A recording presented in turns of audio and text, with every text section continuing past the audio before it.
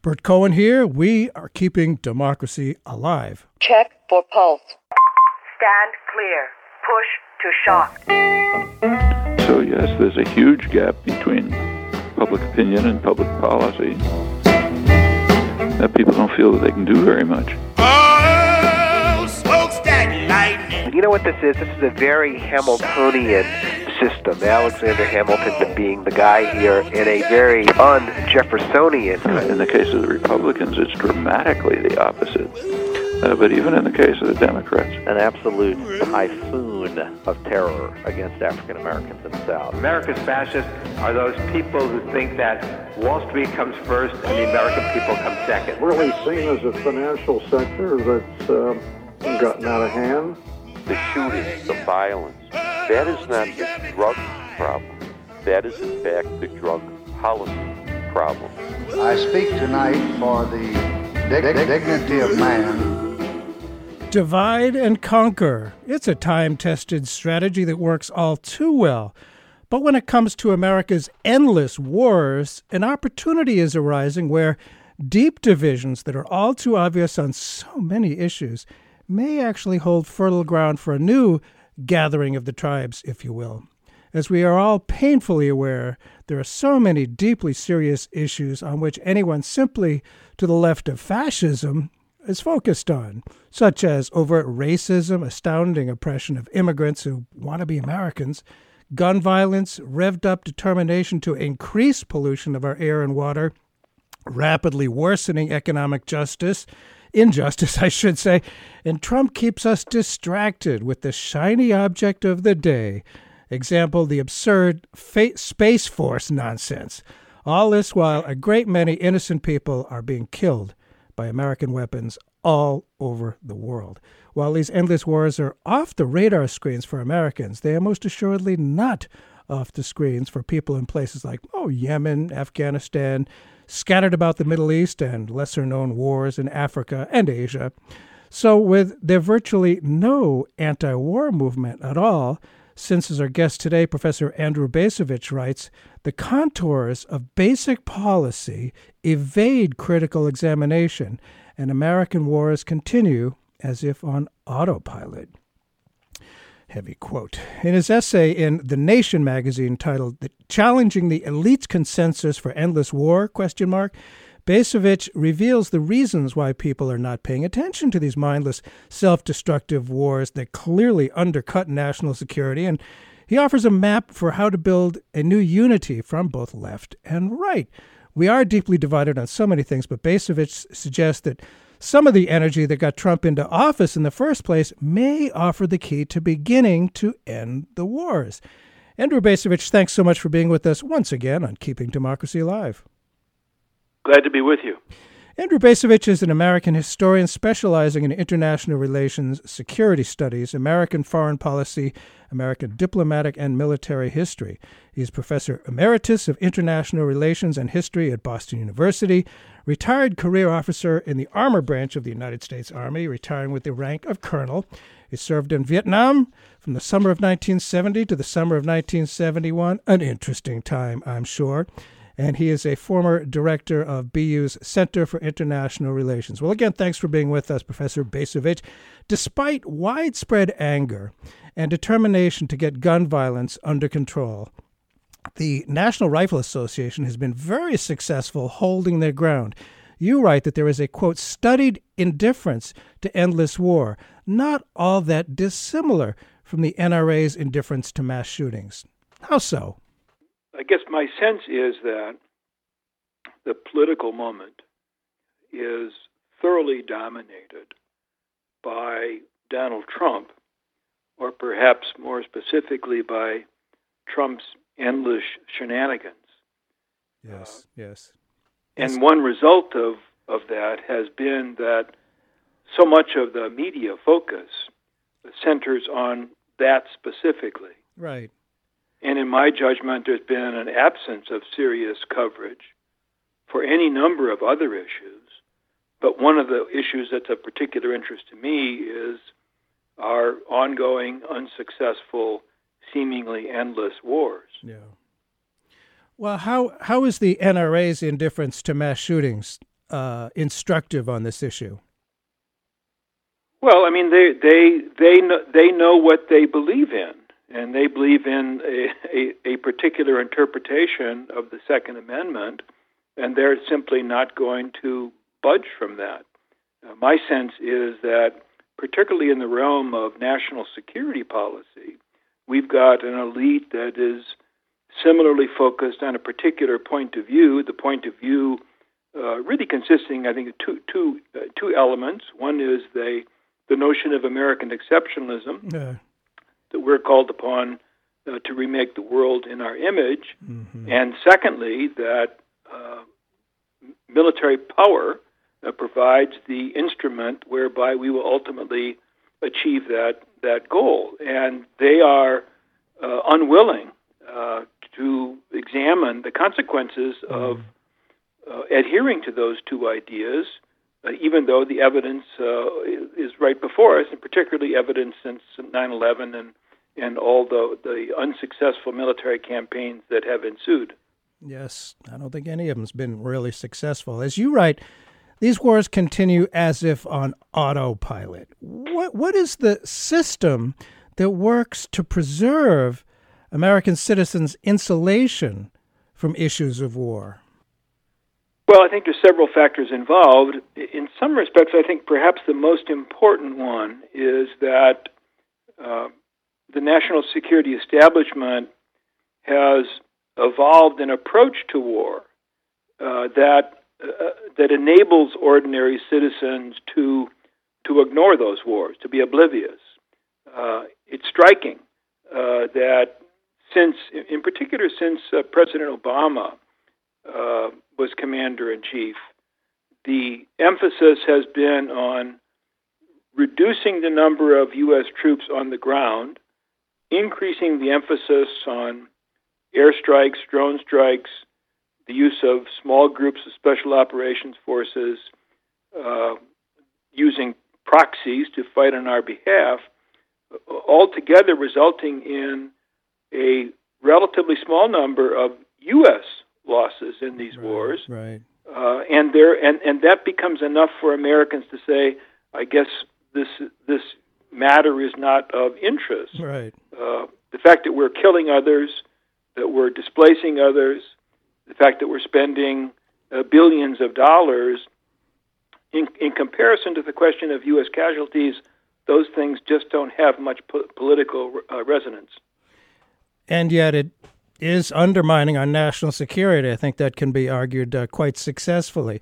If you just tuned in, Bert Cohen here. The show is Keeping Democracy Alive. It's a major effort, I'll tell you. Our guest today is Professor Andrew Bacevich, and we're talking about the endless wars, challenging the elite consensus for endless war. How is it that the left has, as you write, inadvertently consigned war to the margins? What have we done wrong on the left? Well, presently, of course, the left is utterly preoccupied with Trump himself, and I think in that sense has not been willing to formulate a fundamental critique of U.S. national security policy, which has to begin with a skepticism regarding the effectiveness of war, has to begin with a commitment to seeing force as a last resort, a concept that was once fairly familiar in American politics, but particularly since 9/11 has been abandoned. Yeah. And there is a long tradition of left history in America, not always well known, but any student of left history of the U.S. knows how traditional it is for the movement to divide itself and be conquered fairly easily. You write of 21st century, quote, divisions within the feeble anti-war camp, one wing leaning left, the other leaning right, with neither willing to make common cause on matters where their views coincide. Say more about that, please. Well, I position myself politically on the right. I mean, I think I'm a conservative, although my version of conservatism has nothing to do with what the Republican Party advertises as conservative. No, that's for sure. But I'm a skeptic with regard to intervention, and I have been struck in recent years by the number of people who are on the left with whom I may have any number of disagreements on other issues, but it seems to me that we see eye to eye on this issue of the misuse of force. And it has puzzled me that others have proposed there should be some collaboration or left-right coalition focused on a critique of U.S. national security policy, but for some reason that coalition never seems to gel. Were it to do so, I think it could end up being a pretty powerful force. Matter of fact, its power in some senses would derive from the fact that it wasn't drawn from one camp or the other, but reflected some kind of a bipartisan perspective. I've floated this idea in a couple of ways, in a couple of occasions, but it just never seems to go anywhere. It is indeed frustrating, and we are fairly easily distracted by the latest shiny object. It is true. Well, one thing I think about, here in New Hampshire, where this show is coming from, we had all the presidential candidates, and there were, 17 of them on the Republican side. One of them I thought, frankly, would do a little bit better, but who is certainly a conservative, with whom I disagree on many issues, but Rand Paul has articulated a different approach, I think a more traditionally conservative approach to international policy, to adventurous military policy by the United States. What about his people and his message? There's a constituency for that, yes? I think there is or should be. I agree with you. I think that he has a lot of interesting and important things to say about foreign policy. But if you imagine that stage full of 17 candidates, all claiming to be true blue Republicans, he's the only one who was sounding that note. So I think he tended to be drowned out by the other Republicans he was running against. And then there's the problem of his libertarianism.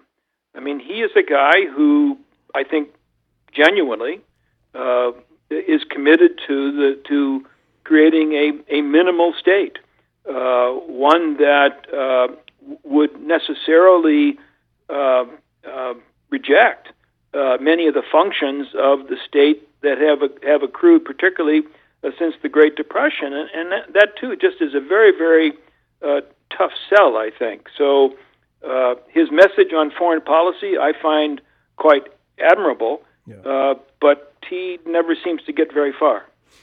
But it is really, I think, more in line with traditional conservatism, although that word, I mean, to me, when people on the far right call themselves conservatives, they are anything but conservative. And what are they about? You're right. They're not conserving anything. You make an important and interesting point, I think, when you say, quote, however, ironically, Trump's own ascent to the presidency might itself offer a clue about how to extricate ourselves from these forever wars.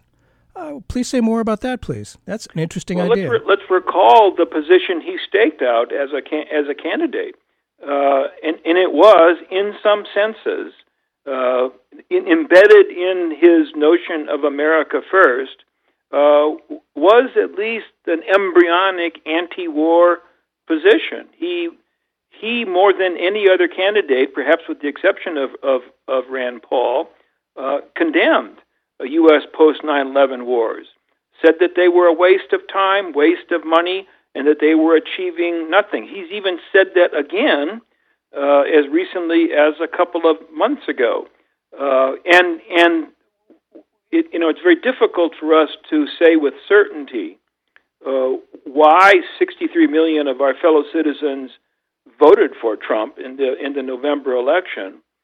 But it's my view that one of the reasons that he garnered the votes he did, I mean, the guy is completely ill-equipped for the office he holds, but I think one of the reasons people voted for him was that he had the guts to to say out loud what many people sense, and that is that our wars have been misbegotten and mistaken and costly, and that there ought to be a reassessment of U.S. foreign policy. Now, Trump in office has not delivered on any of that, but the critique he articulated certainly commanded a certain amount of support, and there's a lesson to be learned from that. Yeah, I would like to think that there is, and I did get the sense that part of Trump's appeal was just that we need to have America first means not being policemen of the world. And a lot of, I think, conservatives and Republicans have been saying that for a long time. And as you point out, Trump has greatly magnified how much American treasure has been wasted on the alleged war on terror. And I say that in all, I think, reality, it's an alleged war on terror. You reflect that Americans, quote, like to see ourselves as a pragmatic people, preferring what works to what doesn't. I can't imagine anyone saying that the wars are working in our favor. How it amazes me how, if we're pragmatic people, if Trump said we wasted $7 billion on the war on terror, how is it that it continues? I mean, why do people believe this stuff? Or do they just not even think about it because there's so many other shiny objects in the way? Well, I think you put your finger on it. I mean, and let's, we have to, life's tough for a lot of people. They're trying to support a family. They're trying to hold a job. They don't necessarily have time to give a detailed reading of the New York Times every morning and to reach, informed conclusions. So there are reasons to be distracted. There are other excuses to be extracted, paying attention to things that don't really matter. But those factors certainly weigh in. And again, to repeat myself, I think the fact that U.S. casualties are so low ends up being an additional excuse not to pay attention to what's being done in our name. Well, it's certainly different from Vietnam, when every week there'd be all these body bags coming home, people that were friends or brothers or sons, and we could... Well, you're right, but I mean, even more recently, when the Iraq War went badly, roughly 2004, 2005, 2006, U.S. casualties were nowhere near what they had been during the Vietnam War, but they were significant enough for the American to rouse the attention of the American people. And you'll recall that when we got to the off-year election of 2006, the result was that the Democrats regained control of both houses, and they did that in part, I think, because of the negative reaction to George W. Bush's war. So it's possible for Americans to pay attention. It's still possible for Americans to be mobilized about a particular issue. It just seems that mobilizing them with regard to war becomes particularly difficult when U.S. casualties are kept to a minimum. Yeah, it's those other people that are losing limbs and losing lives, and we don't feel it here. And it's it's far more, shall we say, abstract to get that. Yeah, it's hurting us internationally. It's undercutting our national security. It's only, recruiting for people who want to do us harm. I mean, that's really all it's doing. But the fact that we're not losing any people, very many people, it's certainly harder to focus on that when it's just drones doing the attacking. Again, exactly. Andrew Bacevich is our guest, Professor Andrew Bacevich, who has written an article in The Nation magazine, which you should read, dear listener, challenging the elite consensus for endless war. And obviously it's virtual war on the streets, and I mean virtual in the old-fashioned sense, war on the streets between Trump supporters and more traditional valued Americans, people I would call conservatives, and I suspect you would too. Yet you say, allow me to suggest that all these disenchanted millions are essential to solving a problem that they have thus far mostly helped to create. To write them off as cretins or bigots or crypto-fascists is to make a huge mistake. End of quote. What may grab them, and help them start to oppose the wars? Is there aversion to U.S. troops, perhaps, being in more than 170 countries around the world with a massive military budget set to exceed $700 billion in the next fiscal year, or the continuous dropping of ordnance on targets in distant lands of marginal or non-existent relevance to our own well-being? You wrote that well. Please say more. So how can we? Well, I think we need to widen the aperture a little bit. That's a good point. Again, back to that question: why did our fellow citizens in very substantial numbers either vote for Trump, or, as I think I said in the article, or simply chose not to vote at all because they were so thoroughly disgusted 90 million. with our politics. So I think what we need to do is to examine this sense of alienation and with regard to our policies, not simply our war policies, but our policies, for example, related to the economy. Yeah.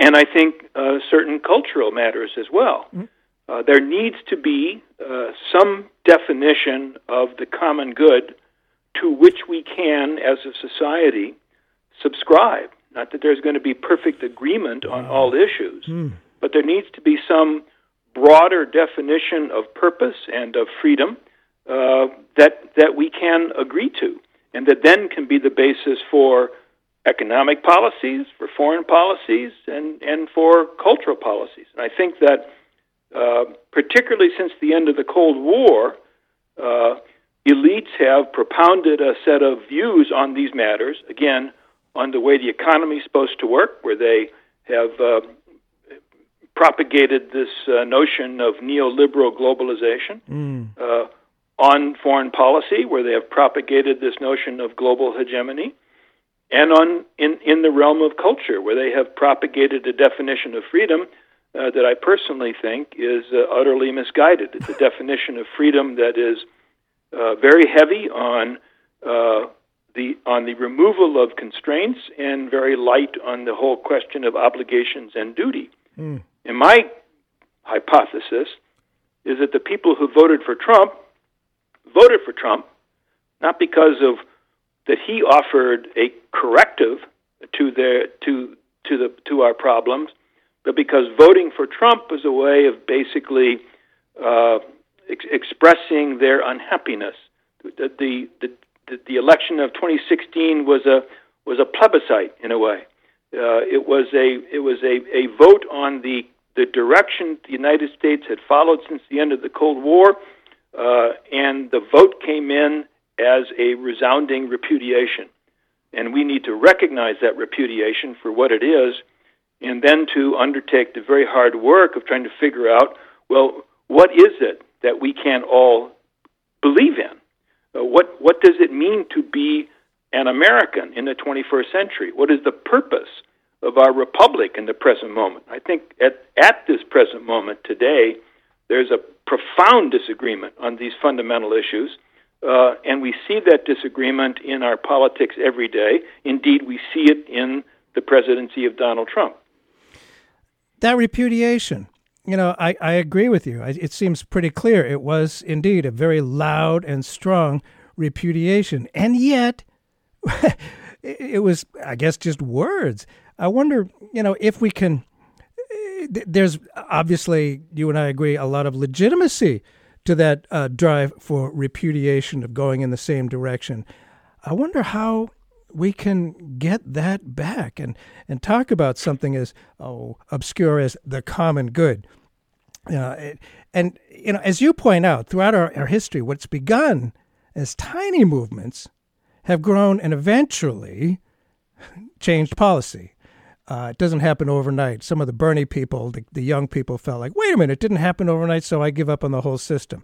I disagree with that, obviously. But as you observe, it never happens overnight. You suggest it is possible to bring in patriotic Americans, not excluding Trump voters, to the realization that, quote, the present-day penchant for wars is not only morally dubious, but just plain stupid, end of quote. Please tell us why you argue that, quote, the people who voted for Trump are not the enemy. They are wayward members of a flock that believes itself to have been roundly abused and neglected, end of quote. And I do agree, for sure. It was populism.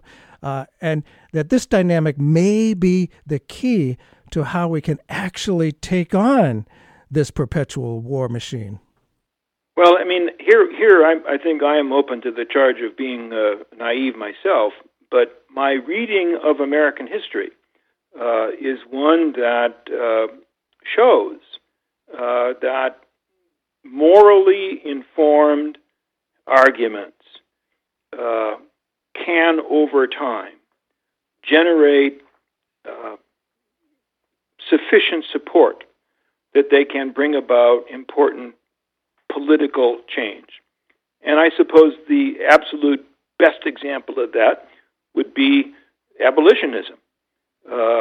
In the first half of the 19th century, the idea of abolishing slavery was not particularly popular, even in the North. Oh, for sure. And yet, radical. There were these people that we today call abolitionists who embraced this cause with great fervor and determination and fought. And by the time we get to the 1860s, they had won the day. They'd won the day not in the sense that the slaves were suddenly freed, but there was a recognition, particularly in the northern states, that slavery was an abomination, and that it had to be eliminated. And that, of course, resulted in the Civil War.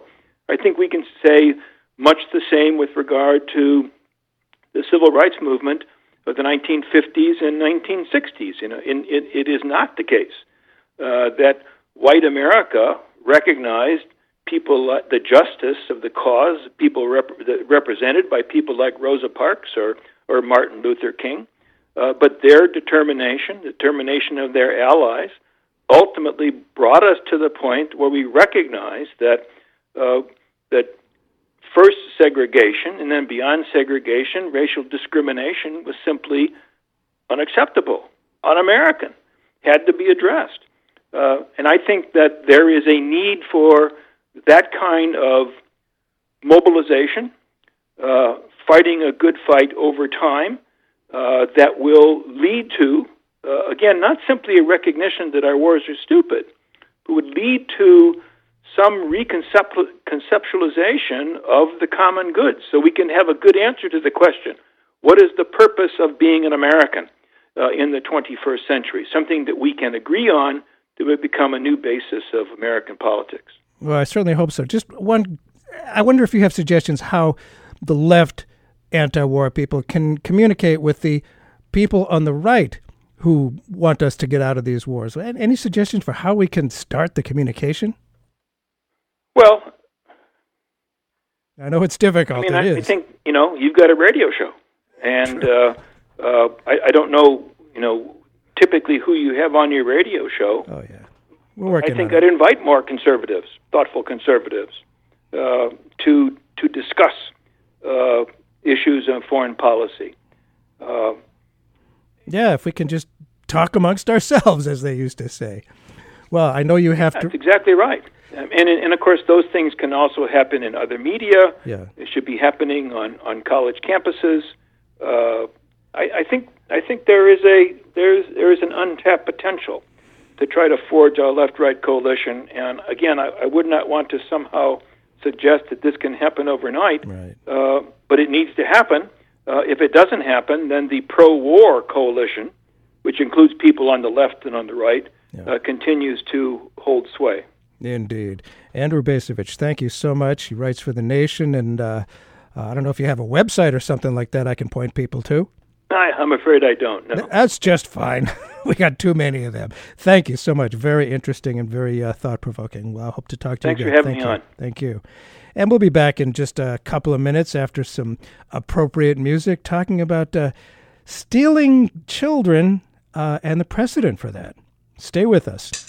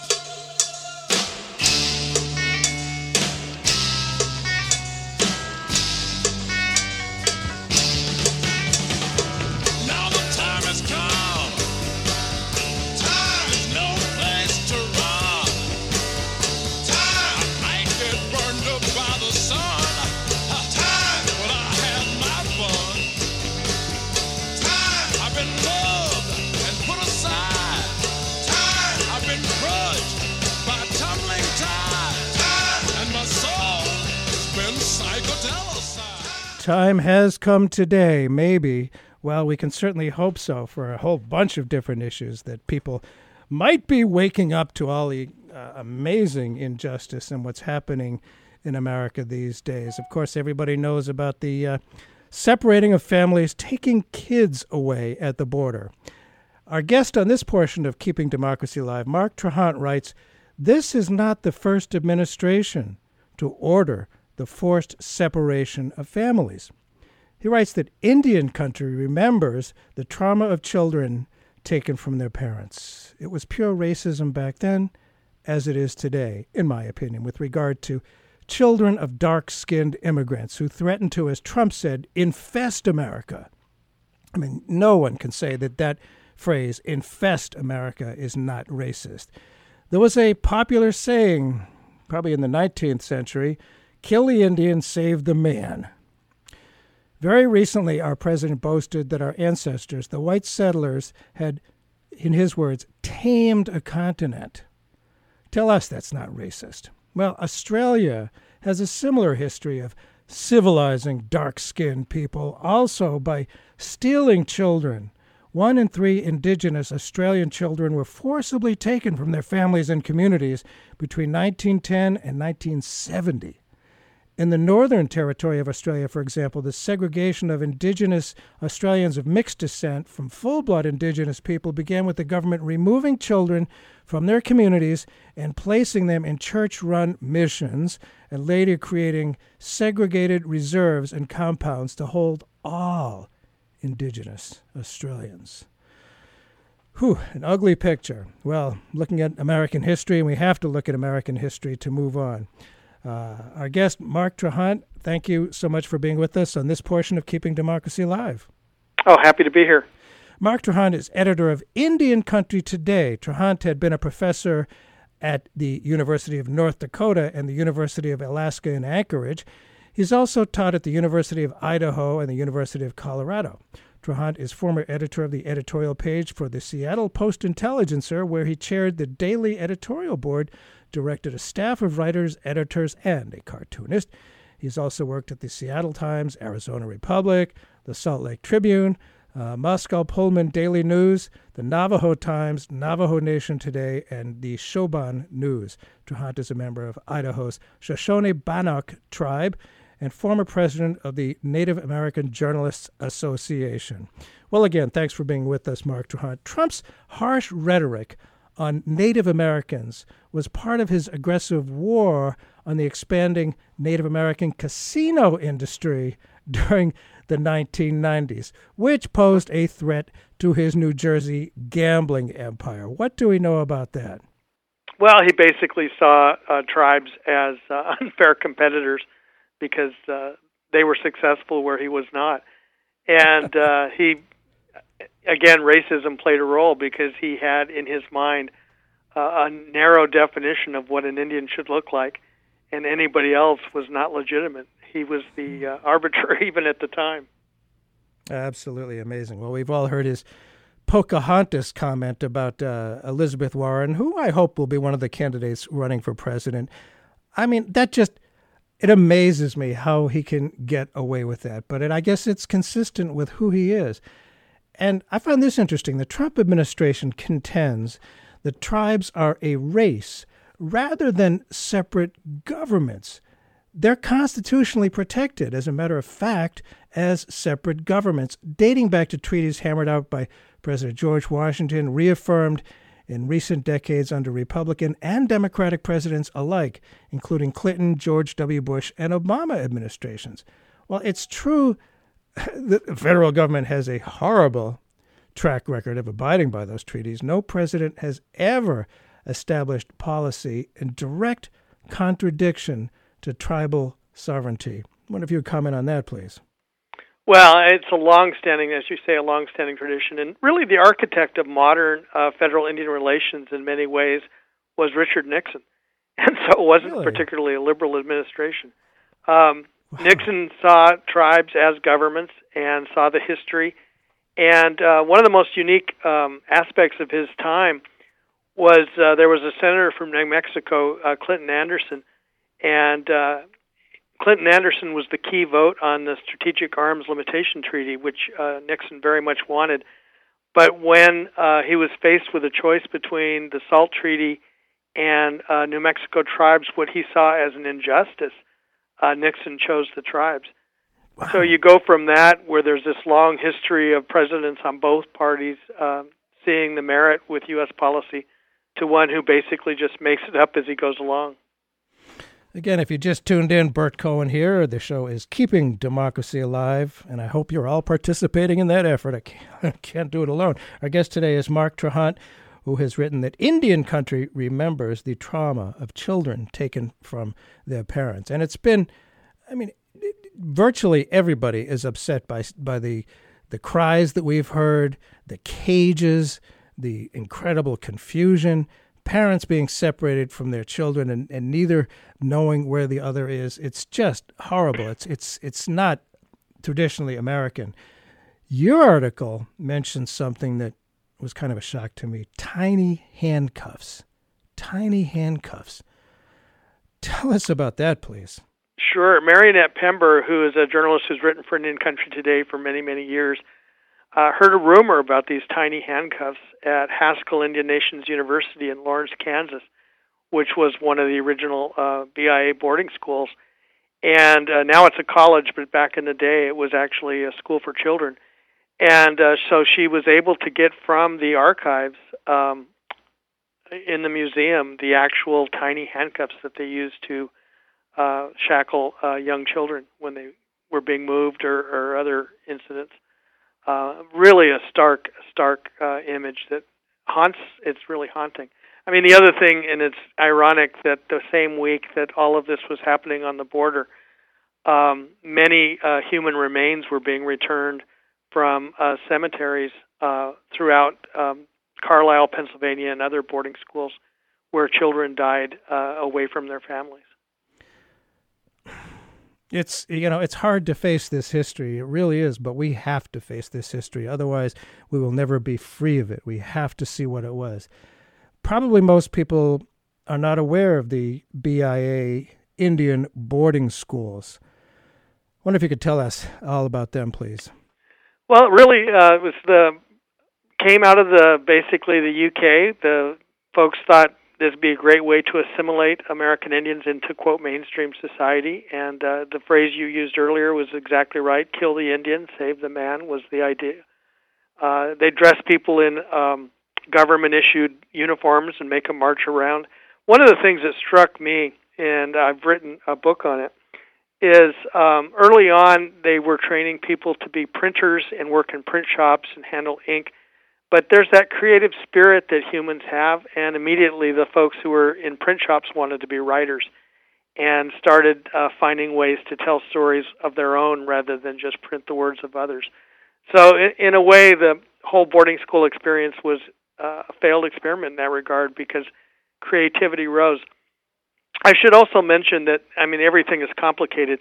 The boarding schools also brought about the rise of kind of the Indian middle class. And it really was kind of the first folks who worked for the government. They used to call it the government service back then. And even though it was very, very devastating in a lot of ways, there was also some positive aspects to the boarding school. Canada went through a very similar thing. In fact, Canada now is going through a pretty major reconciliation and review of how terrible what they call them residential schools were to the cultures. And again, in every case, the schools often forced people to leave their families at great personal expense. Yeah, I guess these were not schools that young Native Americans, Indians would apply to and hope they get into. This was not their choice, right? Or was it? Not always, no. Many of the folks just they really didn't want to go at all. Yeah. There's a really powerful movie and a graphic novel out of Winnipeg where a young man follows the train tracks trying to go home and eventually is found frozen to death.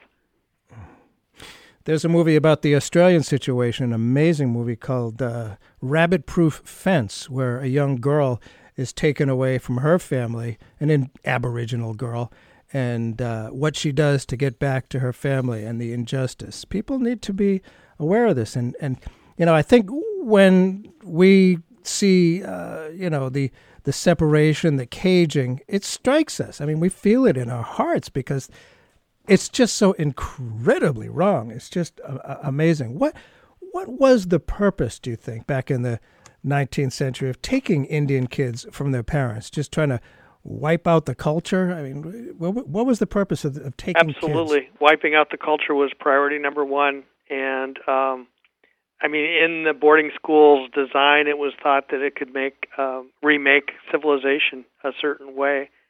And like I said, it just didn't work. People spoke languages when people weren't watching.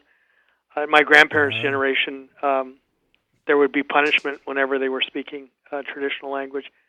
And nonetheless, languages not only survive, but many are coming back in ways that they never would have imagined. Oh, for sure. It reminds me, there was a certain guy who burned all Yiddish books, and they're being rediscovered and embraced by people of my heritage. This kind of racist, trying to erase cultures, it's not new. And these kids that are being, separated from their parents and put in cages, they're not blonde-haired, blue-eyed kids from Scandinavia. I mean, let's face it. They know what they're doing. What were the effects that you know about on the kids and the culture from removing the kids? What was the effects on them and the culture? Well, there's a lot of data on the trauma of being removed from your family and how it's a life-changing situation. And I noticed a lot of the folks from the mental health community have been the first to say on the border that this has got to stop because the ramifications for these, particularly for the younger children, are just devastating and will impact them for the rest of their lives because your parents are supposed to be your safety net. And to have that stripped from you is hard to recover from. It's so powerful. Yeah, it really is. You can't just, I suppose you can just drug the kids up, but that's not going to work over the long term. Again, if you just tuned in, Bert Cohen here. The show is Keeping Democracy Alive. Our guest today is Mark Trahant, who has written that Indian country remembers the trauma of children taken from their parents. How long did it go on? Do you know? Well, the boarding schools continue to this day, although Really? They're in much smaller numbers and they're probably not separating families the same way. But I'll tell you, the idea of separation continues. One of the, really, in 1978, Congress passed the Indian Child Welfare Act, and that law was because so many primarily Christian organizations would come into a reservation and recruit broken home children and take them and have them adopted out. And tribes said, wait, this is destroying our culture. And Congress at that time listened and passed this law that required children to be adopted through tribal courts so that they'd have a process in place for protecting kids from separation. And a number of conservative groups, primarily the Goldwater Institute in Arizona, continue to fight that law and to continue to press for adoptions of Indian children outside of that rigorous structure. Interesting. So that structure is part of the long recognized reality of separate governments. These tribes, these nations are constitutionally protected as separate governments. And the Trump administration is trying to destroy that, not surprisingly. No, and in fairness, it's some in the Trump administration. Some in the government do recognize the importance and have said so repeatedly. Yeah. But certainly there's an element that's growing within the Trump administration that wants to erase that. And it's primarily coming from the administrator for the Centers for Medicaid and Medicare. The Interior Secretary, for example, has very clearly said he believes in tribal sovereignty and will affect it. Oh, good.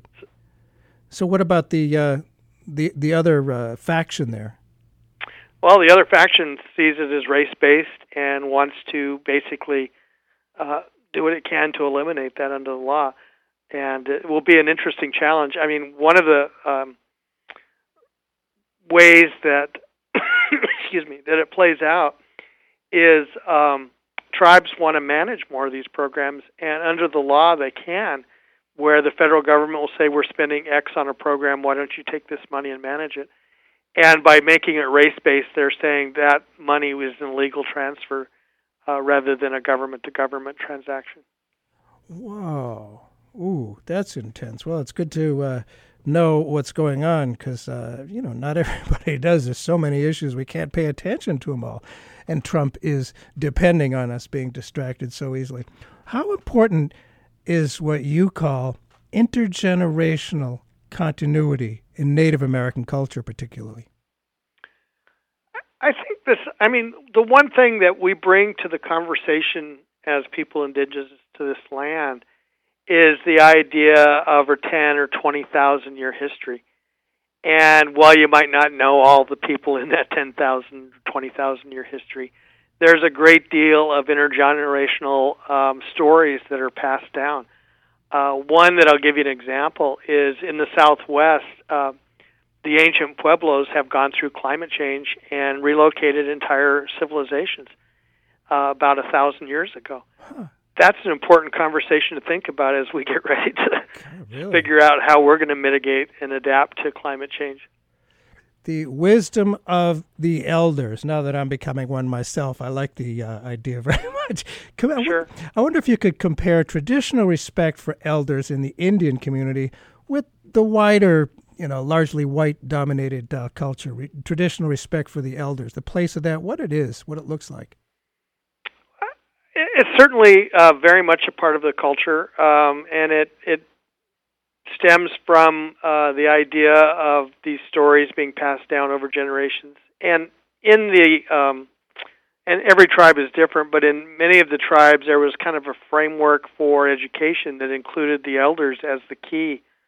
At one point, that would be your primary mission, and that's just a different framework than the Western style of thinking. Well, I wonder what non-Indigenous people might be able to do to be supportive, to become better informed, and to try to correct injustices. I know, I think there's sort of a general gut feeling when we look at old movies and look at some of the old attitudes, kill the Indian, save the man kind of thing. What can as I say, non-Indigenous people do to be supportive and to, we got to make this change about kidnapping kids first off, and maybe you have suggestions even with regard to that, what we can do. Well, I think pressing to say that we as a society should not kidnap any kids, and that would be a really nice start. And in a divided society, that's very difficult because so many of us hear people basically cheering what's going on the border rather than being outraged. And that's really difficult in society because we know that it will not lead to good things for even those who support it. I think part of it is recognizing the really richness in different cultures and the idea of, so many folks are just lacking any kind of really understanding of history. Mm-hmm. And for example, we think of the great cities of London and Paris, and here in the Americas, the great cities were equal, and they were doing amazing things about the same time. In fact, Cahokia was much larger than London at the time. At the time of the signing of the Declaration of Independence, there was a double ditch in North Dakota that would have been the third largest city in North America. So that understanding that there's this long arc of history that's just missing from our discourse, I think would be a first step, is to try to find out how the story fits in. I don't think you can understand the United States at all without understanding the two original sins, and that would be genocide and slavery. And both of those factor into so many of our stories and how we make decisions, and both of those need to be corrected by information. Yeah, karma. Boy, if our karma ever catches up with us, yow, are we in trouble. Hey, maybe you can suggest a good book, because frankly, I don't know that much about these indigenous cities that existed before the white settlers came over here. I hope you can suggest a book or two. Well, 1491 is really good with the pre-history explanation of things. I like Legacy of Conquest by Patricia Nelson Limerick that really talks about the story of the Unbroken West and how conquest has been a part of it from the beginning. Always happy to recommend my book, The Last Great Battle of the Indian Wars. Hey, nothing wrong with that. And I hope people can get in touch with you and follow some of your work. Best way to do it online, Indian Country Today, or what would IndianCountryToday.com. Yes, we just relaunched our website, and we're really excited about some things we're going to be doing. Well, thank you so much. We all need partners in the fight for justice. Boy, thank you so much for being with us on Keeping Democracy Alive. Thank you.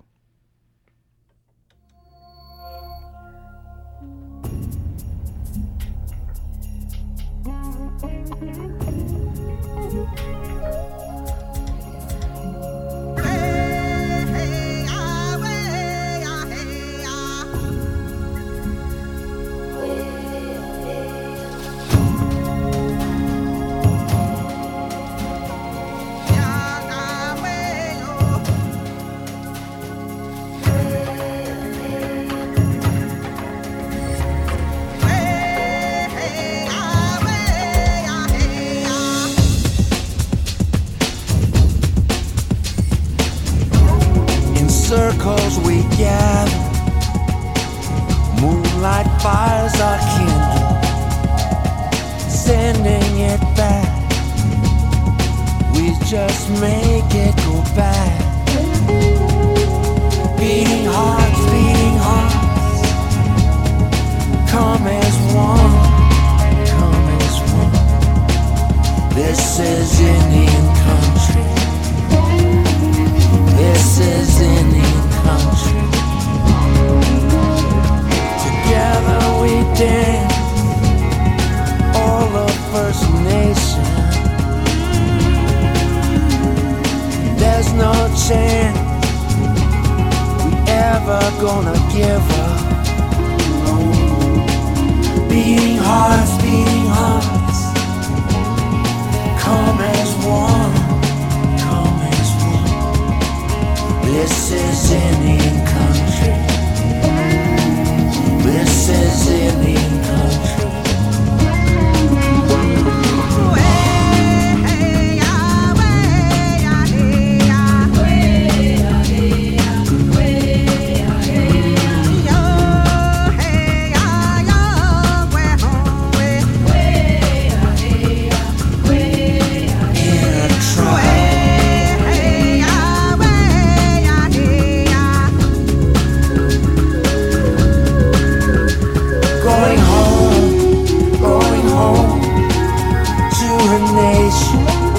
Six Nations, all a face I did not know.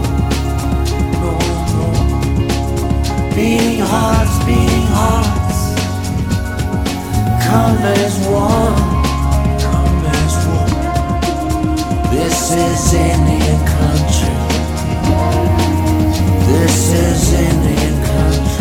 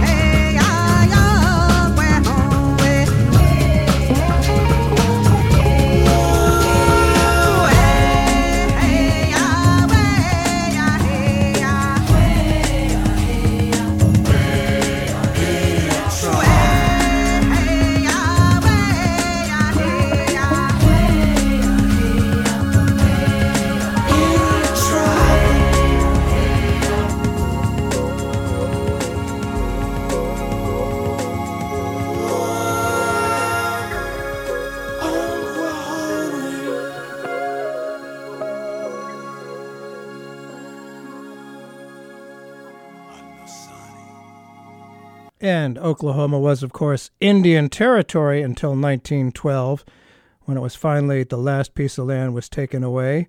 And if that sounded a little bit like Robbie Robertson, it's because it is Robbie Robertson from an album from, I think 1999 called Contact from the Underworld of Red Boy. I believe he is part indigenous as well.